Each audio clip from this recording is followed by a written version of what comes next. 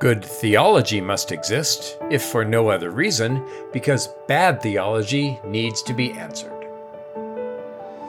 This is Pints with Jack, Season 5, Episode 68, Deeper Magic, After Hours with Dr. Donald Williams.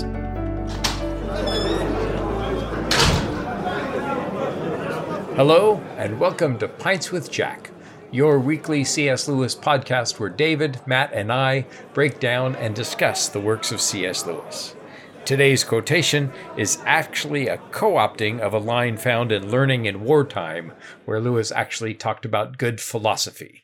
But we're mentioning theology today because it's our pleasure to welcome to the show Dr. Donald T. Williams, the author of Deeper Magic, the Theology Behind the Writings of C.S. Lewis.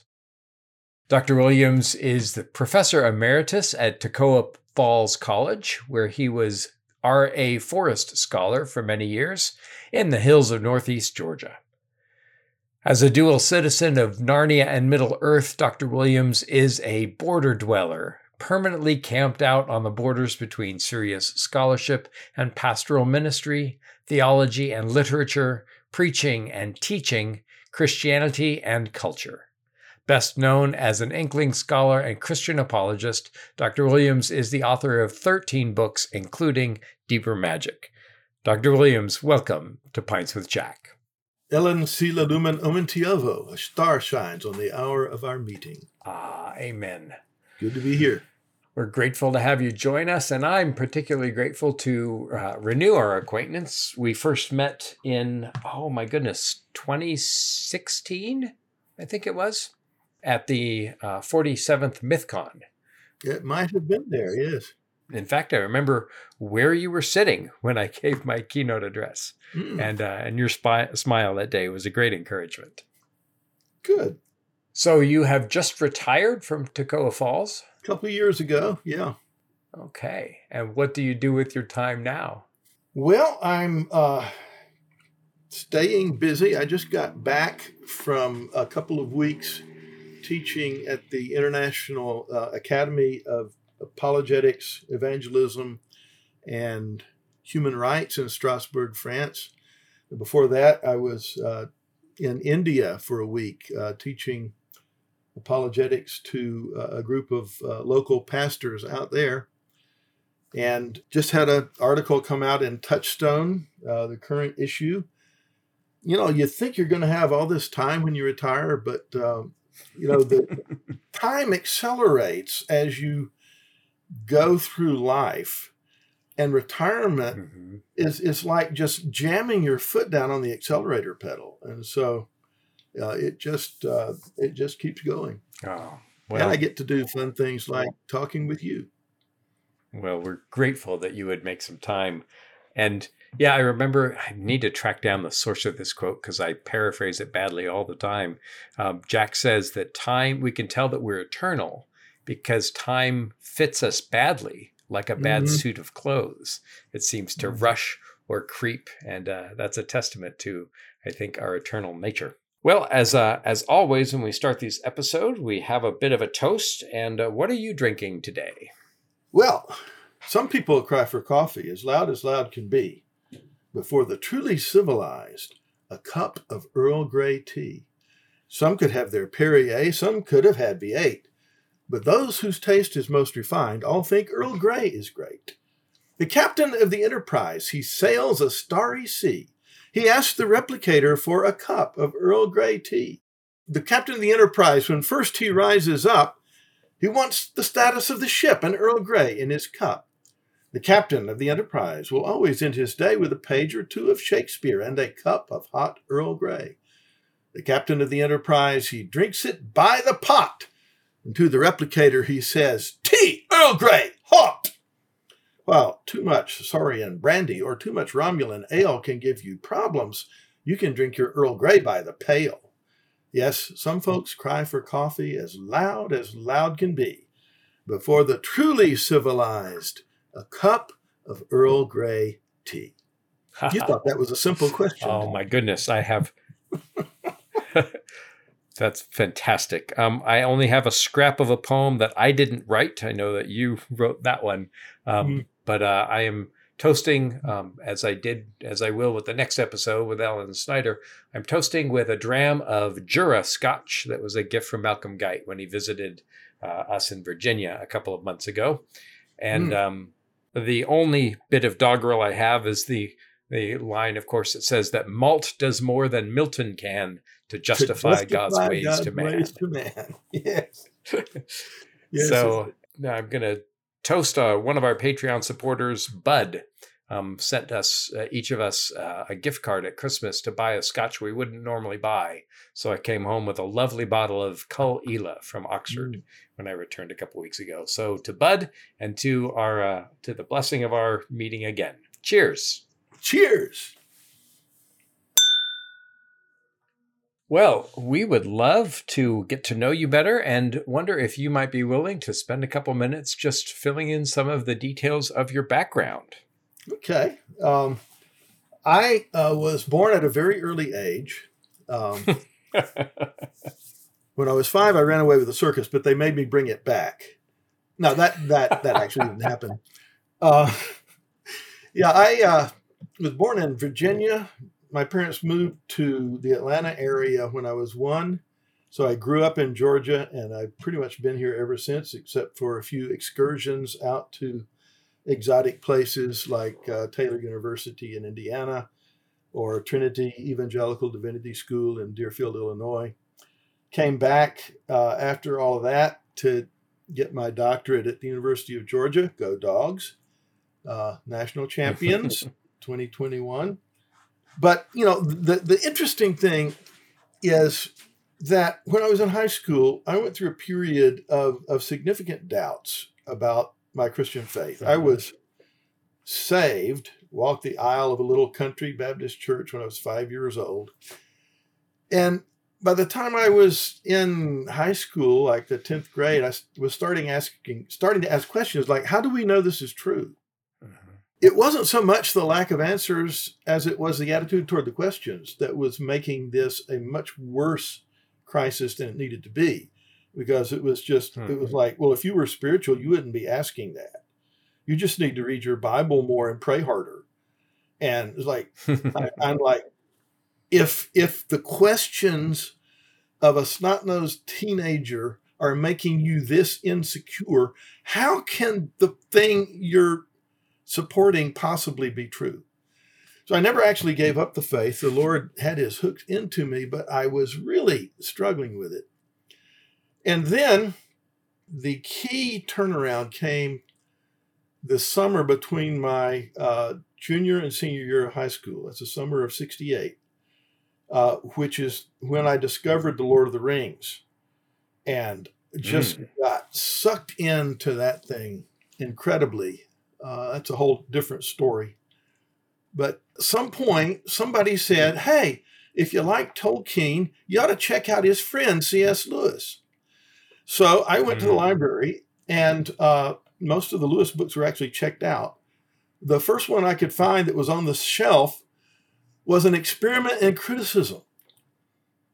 Wow. I'm an upcoming high school senior starting C.S. Lewis with an experiment in criticism. As far as I know, I'm the I'm the only person in the world for whom that was their first Lewis book.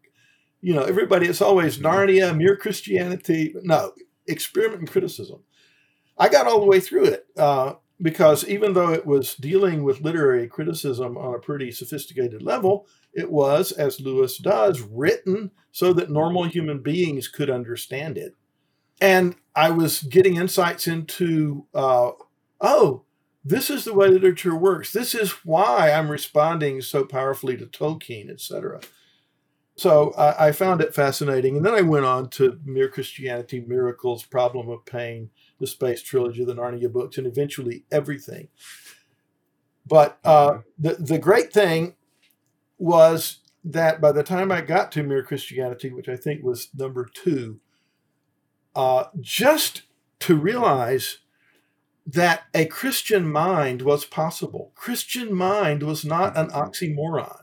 One actually existed, which meant maybe I could have one. Maybe the attitude to truth and the attitude toward the truth of Christianity, and how we come to believe in that Lewis represented was actually healthier and more faithful to Scripture than what I had grown up with. And so I attribute to Lewis not my salvation, as a lot of people do, but my preservation in the faith. My subsequent career of camping out on the border between Narnia and Middle-earth and all those other places really goes back to that experience, and you can blame Jack for pretty much all of it. It's a similar story for me. I was raised in no faith and came to Christianity. Christ came to me my freshman year, but it was in my early 20s when I was going through a crisis of faith that Lewis came, and it was initially Letters to an American Lady. Phil Keggy had lent me a copy of that. You had an unorthodox starting point as well. It was. And then I don't know when or where, but I started reading whatever I could, and experimenting criticism came my way. And that was incredible and very helpful. So, by the way, Jim Como's first Lewis was also experimenting criticism. Interesting. Okay. So I got to stop claiming to be the only one then. Oh, shoot. I don't think there's many of us. No, there certainly weren't many, and one of the key the experiment was also a really key, crucial early book for David Lyle Jeffrey. So, yeah, that was some of the fun of putting together Mere Christians, was just finding the entrees. But I don't know if you've come across Steve Beebe's marvelous book C.S. Lewis and the Craft of Communications. Haven't read that. But yet. Steve's a communications. Great one to have on your shelf. Steve, an expert in communications, and he talks about Lewis's transpositional communication style, how he can take these great concepts and pull them down to us. So did you finish reading that book as a teenager? Yeah, I read it cover to cover. Oh, that's fantastic. And any actual sense I ever taught as a professor of English literature, I would attribute to that book as getting me started on the right foot in a lot of the things that the study of English has committed intellectual and academic suicide over the last couple of decades. Yeah. Everything that you focus on now is nothing that anybody who actually loves literature cares about. Right.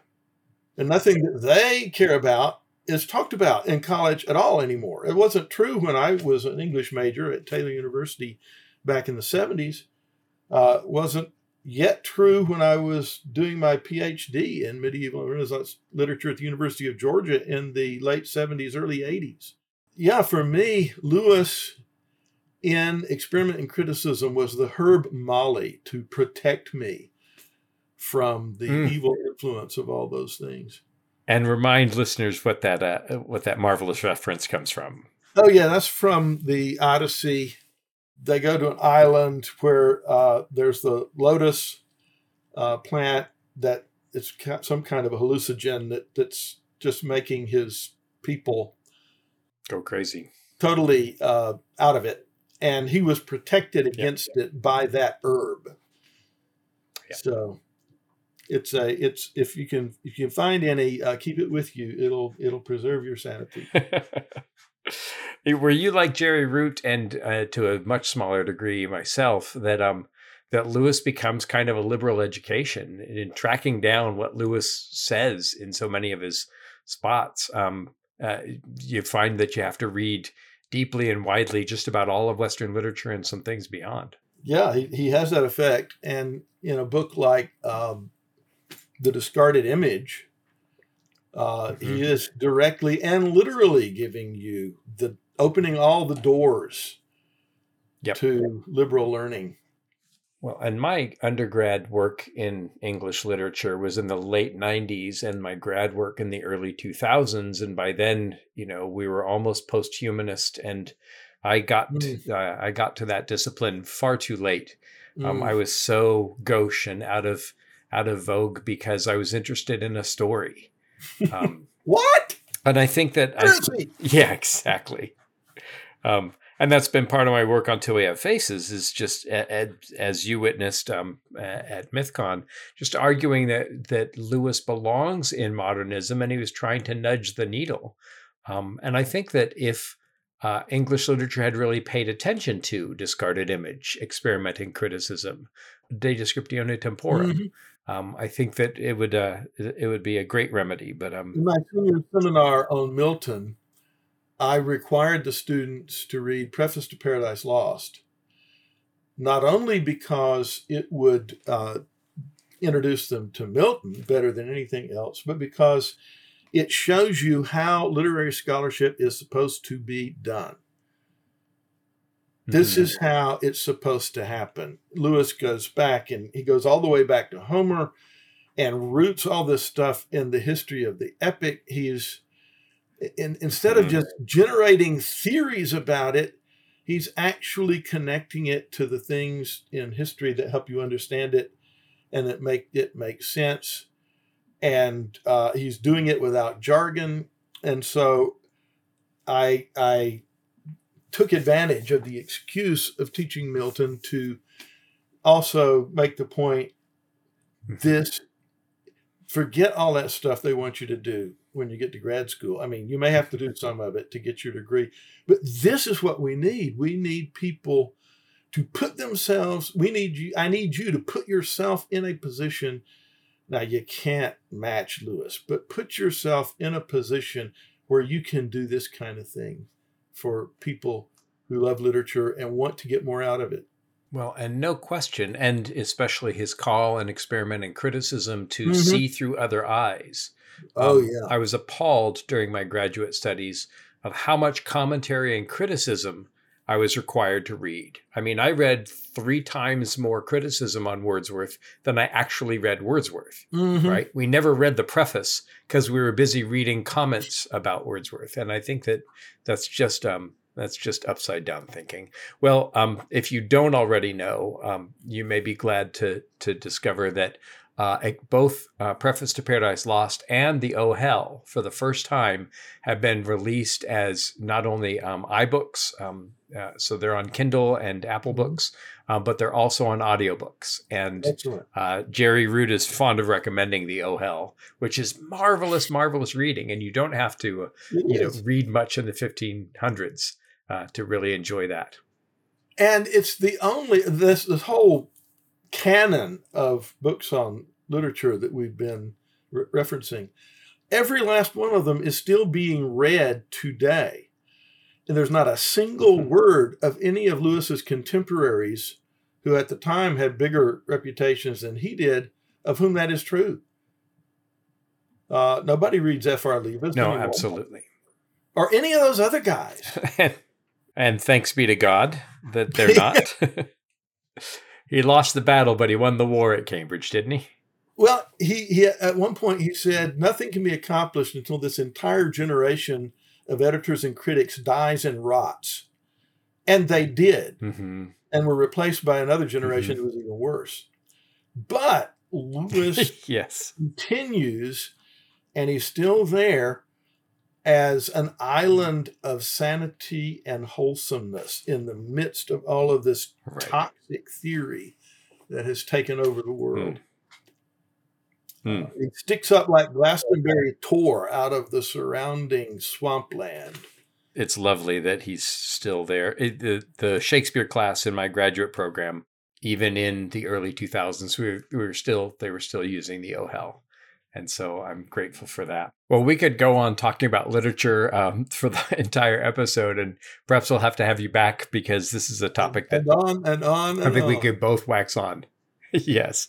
But I think to people's benefit, I think that it's crucial to look at Lewis's position in the academy. And part of my work on Till We Have Faces is examining Lewis as a modernist. And I think that claim still would bear some merit. And fortunately, there's a Magdalen English professor who is working on Lewis and invested and a fan. And so I think that there's some hope for things to come. I want to talk about your book, and I want to hear you talk about your book. Lewis is not really a systematic theologian, is he? No, but every Christian is a theologian in the sense that we have an understanding of what the Bible teaches that we use to live the Christian life and to understand the rest of the world. And so Lewis was not a professional theologian. He's more systematic than you might think. But he's not an exegetical theologian. I mean, he doesn't, on any given theological question, ask, what does the Bible teach about this? And then go to passages to try to inductively find out. What he does is he takes the consensus of the Christian tradition, which he knows very well, and then he explains what that is in a way that people can understand and tries to work out certain implications of it in ways that are often quite helpful. So I was able to, my table of contents in Deeper Magic is basically the standard table of contents from a systematic theology textbook. And for each one of those topics, I go through the entire body of Lewis's work, all the expository prose, all the fiction, all the letters, and say, what did he think about this? How did he present these ideas? And what are the strengths and weaknesses of that presentation as a guide to biblical truth? It has a lot of strengths, has a few weaknesses, I thought.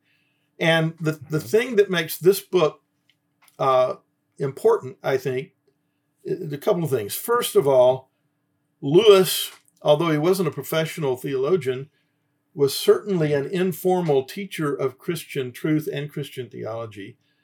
And if you eliminate Billy Graham from the discussion, it's kind of like, there are certain questions where you just take the Bible and Jesus and they're ineligible to be the answer. Well, in this case, let's throw Billy Graham out.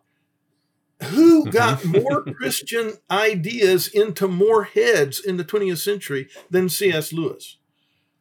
So he's a very important Christian thinker, and for an awful lot of people, he's their introduction to actually thinking about the content of Christian truth, which means he's their introduction to theology. About 2 or 3 things about this book that set it apart. We have other books about Lewis's theology. For example, Will Vouse's Mere Theology, which is not a bad book. It's a pretty good book, but it's all summary. It's just summary. No analysis, no critique. And I asked Will about that. I said, why didn't you give us a little bit more? I mean, summarizing Lewis is kind of pointless. It means I'm translating his brilliant prose into my mediocre prose. So why not just go read Lewis and skip my book? Why did you do? And he said, the publisher, I wanted to, but the publisher wouldn't let me. Well, I was fortunate enough to find a publisher that did let me. And so you have books like Mere Theology, which are good books in terms of what they were allowed to be. But it's all summary, no analysis, no critique. Or then you have other books that are on a more scholarly level, but they're only dealing with one doctrine or one idea or one group of doctrines. So my book covers the entire gamut of systematic theology. It says this is what Lewis taught. This is how Lewis presented it. This is where he's coming from so that we understand it. And what are its strengths and weaknesses as a guide to biblical truth? And I conclude it has a lot of strengths and a few weaknesses because nobody's perfect. On those topics, like I said before, Lewis's basic approach was not exegetical. He doesn't derive doctrines inductively from Scripture. He accepts the consensus of the Christian tradition and then just takes that and explains it, elucidates it, and applies it. Well, on those doctrines where there is a unified tradition, that works really well. On theology proper, the Trinity, Christology, on those areas in theology where we haven't quite had a perfect consensus and where the different branches of Christendom diverge, I should say, That's where not everybody's going to be able to track with Lewis. Mm-hmm. But I found it amazing how much he actually covers. There are only a few Mm-hmm. topics. For example, in my chapter on eschatology, you're not going to get any guidance at all as to whether you should be pre-mill, post-mill, or a-mill, whether you should be pre, mid, or post-trib. And he just doesn't deal with that. It wasn't on his radar. But he gives you a wonderful treatment of the fact that the Christian faith is eschatological. That is, it is aimed at an end point and a purpose and a fulfillment. And that this presents us with the necessity of dealing with the claims of Christ, because there's a parting of the ways that is part of reality. I mean, Lewis presents that extremely well in the chapter on the Christian life. If you're trying to decide whether to have a basically reformed idea of progressive sanctification, or whether the Wesleyan concept of a second blessing is the biblical paradigm, not on Lewis's radar. He's not going to help you with that. So there are certain, in the chapter on the church, should we be Paedo-Baptists or Credo-Baptists? Should we dunk, pour, or sprinkle? Yeah. If you're really writing a systematic theology, you have to deal with all that stuff. And Lewis doesn't. But that's just about the only things in the entire field of systematic theology Lewis doesn't touch on. Well, and I think that that's remarkable. It is. I agree. Yeah. Especially because this wasn't his training. Although he proclaims again and again loudly, like beginning with problem of pain, any real theologian will quickly discover what and how little I've read. But I think that he protesteth too much. Well, what we actually discover is how much he's read. I mean, as much or more than most professional theologians that I know. Mm-hmm. But he has the Christian tradition under his fingertips in a way that very few. I mean, I've known a lot of professional theologians, and since I have been paid for doing theology, I guess I'm one myself, part of the theological industrial complex. None of us, I don't know any of us, that have the Christian tradition under our fingertips the way Lewis does.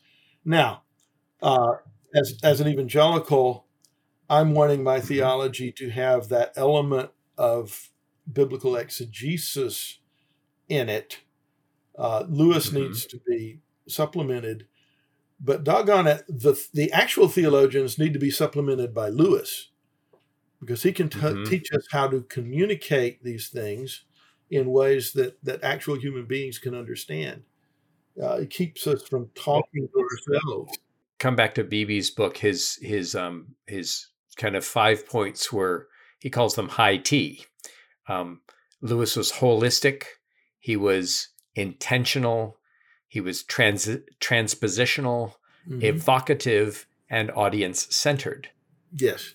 I think that partly he can do the theology that he does, as you've pointed out, is because he read so much and he also remembered so much. I mean, his prodigious memory, of course, comes to the fore. But the thing, for those of us who can't remember what he reads.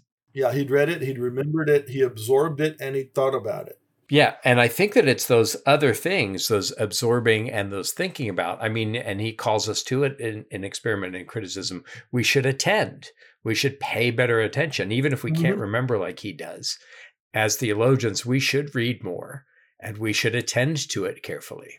He is possibly the greatest master in history, once again, if we don't count Jesus, of the apt analogy, because he understood how metaphors and similes worked. And so, the hall and the rooms for the relationship of denominations to the church, the two books that have been sitting on top of each other for all eternity, for the eternal generation of the Son. Over and over and over again, he's actually thought about, how can I use something from the everyday person's normal experience that will accurately, without distortion, get these ideas across. Jesus, who is the greatest composer of parables who's ever lived, even if he wasn't the Son of God, you have to give him credit for that. And let us hasten to assert he was, Basically have the same approach to communicating theological concepts. They're using the same method. And there's nobody in there. Jesus is obviously number one. Lewis is at the top of the rest of the pack as far as having mastered that skill is concerned. I don't know anybody else that comes close. And the thing that's so good about it is he does that when he's writing to children, and he does it when he's writing to scholars. The only difference is when he's writing to children, he limits his vocabulary and he makes sure his chapters aren't too long. That's what Beebe calls audience centered. Yeah. And he knows, he knows to whom he's speaking. When I took a class on Nicaea and Chalcedon. You got the Narnian trilemma, where Lucy, are the children going to believe Lucy about Narnia? There are only three possibilities. Either she is lying, or she's mad, or she's telling the truth. You tell me she's not a liar, and it's obvious to everybody she's not mad, so until further evidence turns up, we must assume she's telling the truth. Logic! Why don't they teach logic in those schools? So you read The Lion, the Witch, and the Wardrobe, and then 5, 10, 15 years later, when you get to the trilemma in Mere Christianity, it's familiar ground, and right. Or like I did, do it the opposite way. I saved Narnia way late. It's like I'm devouring the popular apologetics and the space trilogy and the literary stuff because I was an English major, and I just kept putting Narnia off. Like, the children's books, why would I want to do that? So then one day I said, well, it's Lewis, so okay, I'll read them. And so I started, this is my freshman year in college. So I went to dinner at 5, got back to my room about 5:30, started The Lion, the Witch, and the Wardrobe, and I finished the last battle before my first class the next day without sleeping a wink that night. I couldn't stop. Oh my gosh. Oh my goodness. So for me, it was Narnia enriching the ideas I got from Mere Christianity. For most people, it'll be Narnia preparing them for the adult teaching. Well, and one of the things that I've said often when I teach Narnia is that if Lewis is an evangelist for anything, he's an evangelist for good reading. Because he laces these ideas in the children's books and these literary references. It's Gawain, it's Hamlet, it's all kinds of things. And I think that Lewis is trying to get us to consider more, to read more, to think about these things. I love that you brought up the two books analogy, because I had a class on the Holy Trinity with Dr. Kate Sonderegger, one of the going systematic theologians in our day. And when I brought up that analogy, she loved it. And here's somebody who's at the top of the field as a professional theologian, acknowledging that Lewis is continuing to do the kinds of things that they do, and in some ways do it better, do it in a way that reaches so many. And that's part of what makes me rejoice at the HBU program and cultural apologetics, right? That we're starting to integrate, and Michael Ward's work on the planets and the Narnias, diving deeper into the structure behind Till We Have Faces.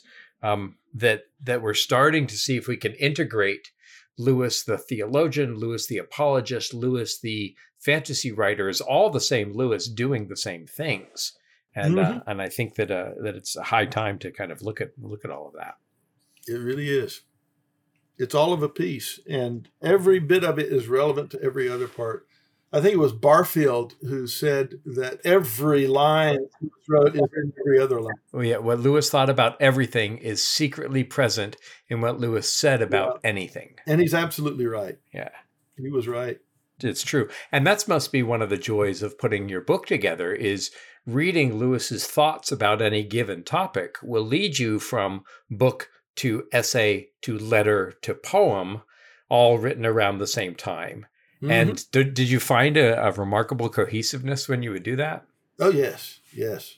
Every single topic that I talk about in that book, I've got the popular apologetics, the poetry, something from his letters that sheds lights on it, something from the fiction, something from literary scholarship will be relevant to theology, especially, there's an awful lot from the Oxford History of English Literature volume on the 16th century, because Lewis had read Tyndale and everybody else and talks about their theology because that's what they were writing about and puts it in a context where where you can kind of get where they were coming from.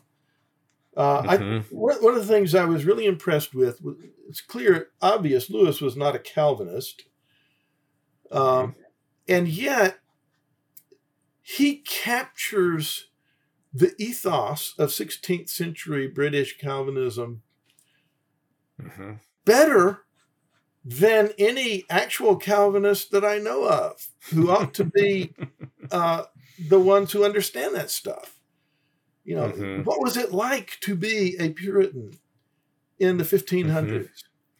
When it was still possible to be a Puritan and an Anglican at the same time. They hadn't yet gone their separate ways irrevocably.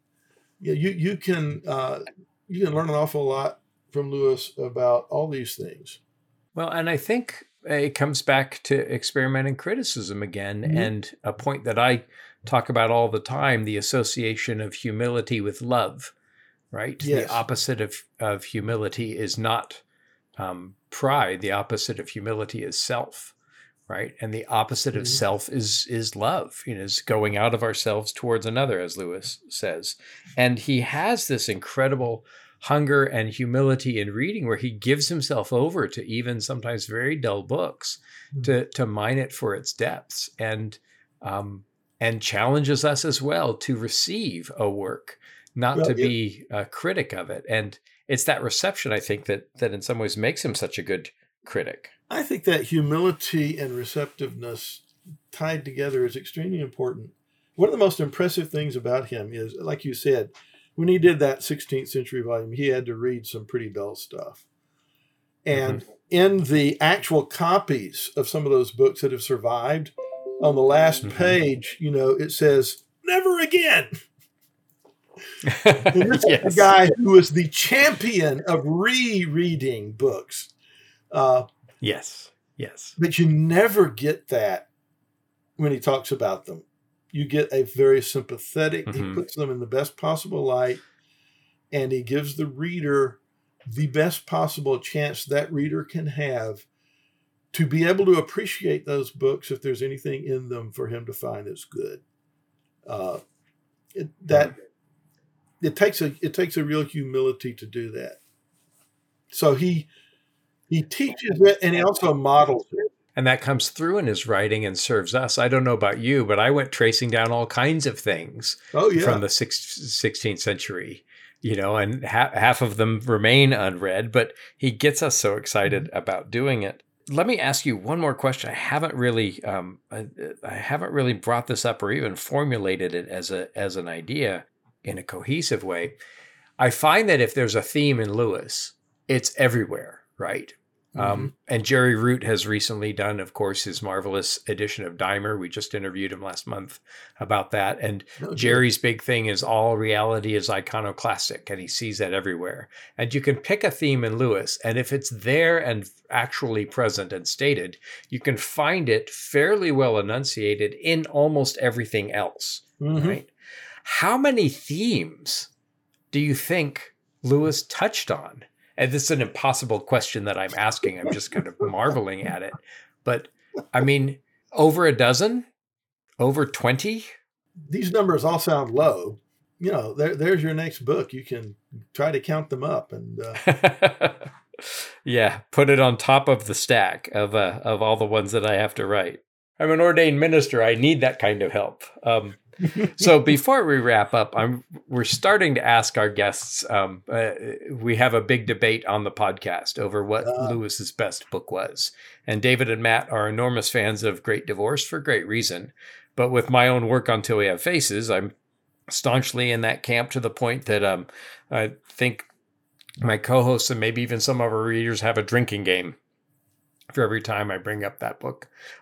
What is your favorite of Lewis's books, and what do you think his best book was? Boy, favorite is a really hard question. My favorite Lewis book is the one I'm reading now. Hear, hear. Whichever one I happen to be in. I agree wholeheartedly. Yeah. Let me make a plug. Sure. For Miracles. It's probably not my favorite. My favorite would be either Perelandra or maybe the Narnia books. But when you think about Lewis's popular apologetics, everybody talks about Mere Christianity. A lot of people talk about Problem of Pain. But to me, Miracles is the book I keep going back to, because you've got deep theology, you've got incisive philosophy, you've got anthropology, you've got mythology, you've got everything integrated in such a way as to just constantly be scintillating with insight in a way that I find in no other book, not even any of Lewis's other books, I think, achieve that to the same degree. So I find Miracles to be deserving someplace near the top of those lists. His best book, he thought it was Perelandra until he wrote Till We Have Faces, and then he thought it was Till We Have Faces. I think Till We Have Faces is his most profound book and his most challenging book. I don't know that I agree with him that it was his best book. I'm going to go with Perelandra for that. Okay. Because I think I understand a good bit of Perelandra, and I'm still feeling left behind by Till We Have Faces. I mean, Lewis is going to show you something in that book. It's not like I have no idea what it's talking about, but if you define best as able to have the maximum impact on the most readers, I'd go with Perelandra. Although I certainly recognize Till We Have Faces deserves superlatives. It's the most profound, the most challenging. And if that's your criterion for best, then it wins. And I think that's the kind of question where you have to define what you mean by the adjective in order to make any sense at all when you pick the book. We talked a lot. We just finished up Four Loves this season, and we spoke a lot about Lewis's phrase in there that our challenge is not to praise or dispraise, but to define and describe. And your assessment of that just reinforces the fact that I need to finish writing my book so that I can prove that it's his best. I love that you love Perelandra. One of the things I'll suggest is that when he starts in Perelandra with Venus, he continues in, if Michael Ward is right, and I think that he mostly is, he continues in Magician's Nephew, which is the last Narnia to be completed. And that's the book on Venus. And then the final novel that he ever writes is about Venus, or Aphrodite. It's about Ungut. And so I think that he completes what he's doing in Perelandra until We Have Faces. But that's a whole nother episode, and not what we invited you here to talk about, but a great and ongoing debate. So you say whatever my current book is his best, or your favorite. Yeah. And his best is Perelandra. Okay, good. I can easily understand why you would pick Till We Have Faces. There's definitely a case to be made for that one. Well, I'm just agreeing with the great man himself. That's usually a good pub. Although my favorite, I'll often say, is Collected Letters Volume 3. Just a marvelous tome. So it really great is. Stuff there. Although Volume 1, I think, is one that everybody needs to read. Oh my gosh. The thing in Volume 1 that really got to me was the change in Lewis's whole character and personality that happens with his conversion. And what's impressive is that that's not what he's talking about. But the insufferable, perverted prig goes away, and the beginnings of the humble servant of God with his mind that we have come to know as C.S. Lewis, it's like, because he's talking, and a lot of it is to Arthur Greaves, about other stuff, but you just can watch that attitude. It's like, this is the best case, the best apologetic I have seen that conversion can actually be real. People actually get changed by coming to Christ. And like I said, the thing that makes that so impressive is that that's not what he's talking about. He's not talking about, I'm giving up that stuff, I'm doing this now. It's just the attitude shifts very dramatically as you're working through those letters. Yes. Well, I mean, I think that his last religion before theism is solipsism, right? And once he gets over himself, everything can begin. Makes a difference. Well, with that, we hear the landlord ringing our bell for last call. And as we do, can you tell our listeners, please, where they can go to find out more about you and where to pick up your book, Deeper Magic, The Theology Behind the Writings of C.S. Lewis? I have a website, which is simply www.donaldtwilliams.com. And the website has all of my books. There are 13 now, by the way. And you can click on them, and it will take you straight to Amazon, where you can order them, the ones that are still in print. Great. And if you don't want to go to the website, probably the easiest way to find them is just go look for me on Amazon. And Donald T. Williams. Well, we'll have links to both your website and to some of your books in our show notes for our listeners. So, excellent. Well, Donald Williams, thank you so much for coming on the show. Oh, thanks for having me. And thank you all for spending an hour with us. We'd like to particularly thank our Patreon supporters, especially our top tier supporters. And those, of course, include Erica, Marvin, Joelle, Angela, Deborah number 1 and Deborah number 2, Amanda, Thomas, a Narnia Mouse, Bill and Joanna, Snort and Bud, Shane and John, Kevin, Kay and Brian, Paul and Kimberly, Gillis and Gary, Stephen and Matt, Kelly, Chris, John and James, Kate, Peter, David, and Rowdy. Well, if you've enjoyed this episode, we encourage you please to share it with others. And we're in the countdown, the final countdown in our wrap up to season 5. And we're looking forward to season 6, where we dive deeper into Out of the Silent Planet. So please join us next time, where we'll be going further up and further in. Cheers. Cheers.